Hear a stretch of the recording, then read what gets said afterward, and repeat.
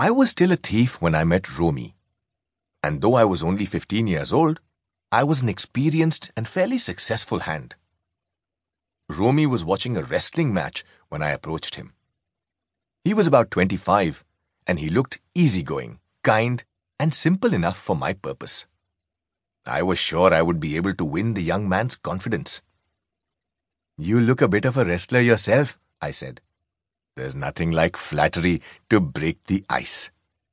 "So do you," he replied, which put me off for a moment, because at that time I was rather thin and bony. "Well," I said modestly, "I do wrestle a bit." "What's your name?" "Hari Singh," I lied.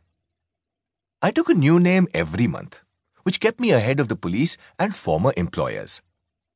After these formalities, Romy confined himself to commenting on the wrestlers, who were grunting, gasping, and heaving each other about. When he walked away, I followed him casually. "Hello again," I said.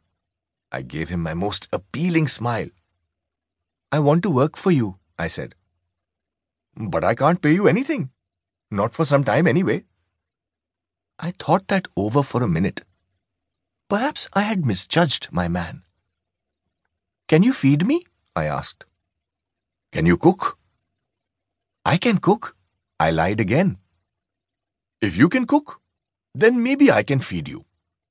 He took me to his room over the Delhi sweet shop and told me I could sleep on the balcony. But the meal I cooked that night must have been terrible, because Romy gave it to a stray dog and told me to be off.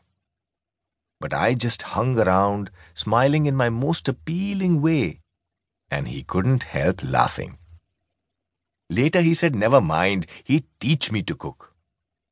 He also taught me to write my name, and said he would soon teach me to write whole sentences and to add figures. I was grateful. I knew that once I could write like an educated person, there would be no limit to what I could achieve. It was quite pleasant working for Romy. I made tea in the morning and then took my time buying the day's supplies, usually making a profit of 2 or 3 rupees. I think he knew I made little money this way, but he didn't seem to mind.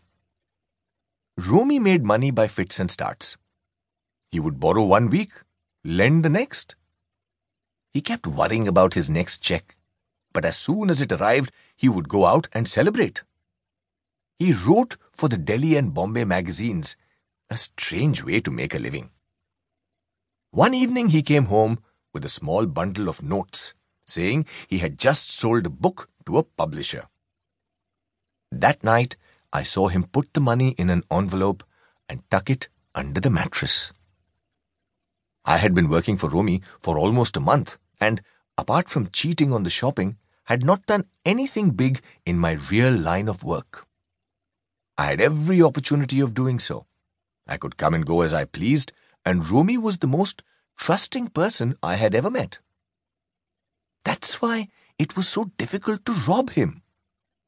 It was easy for me to rob a greedy man, but robbing a nice man could be a problem.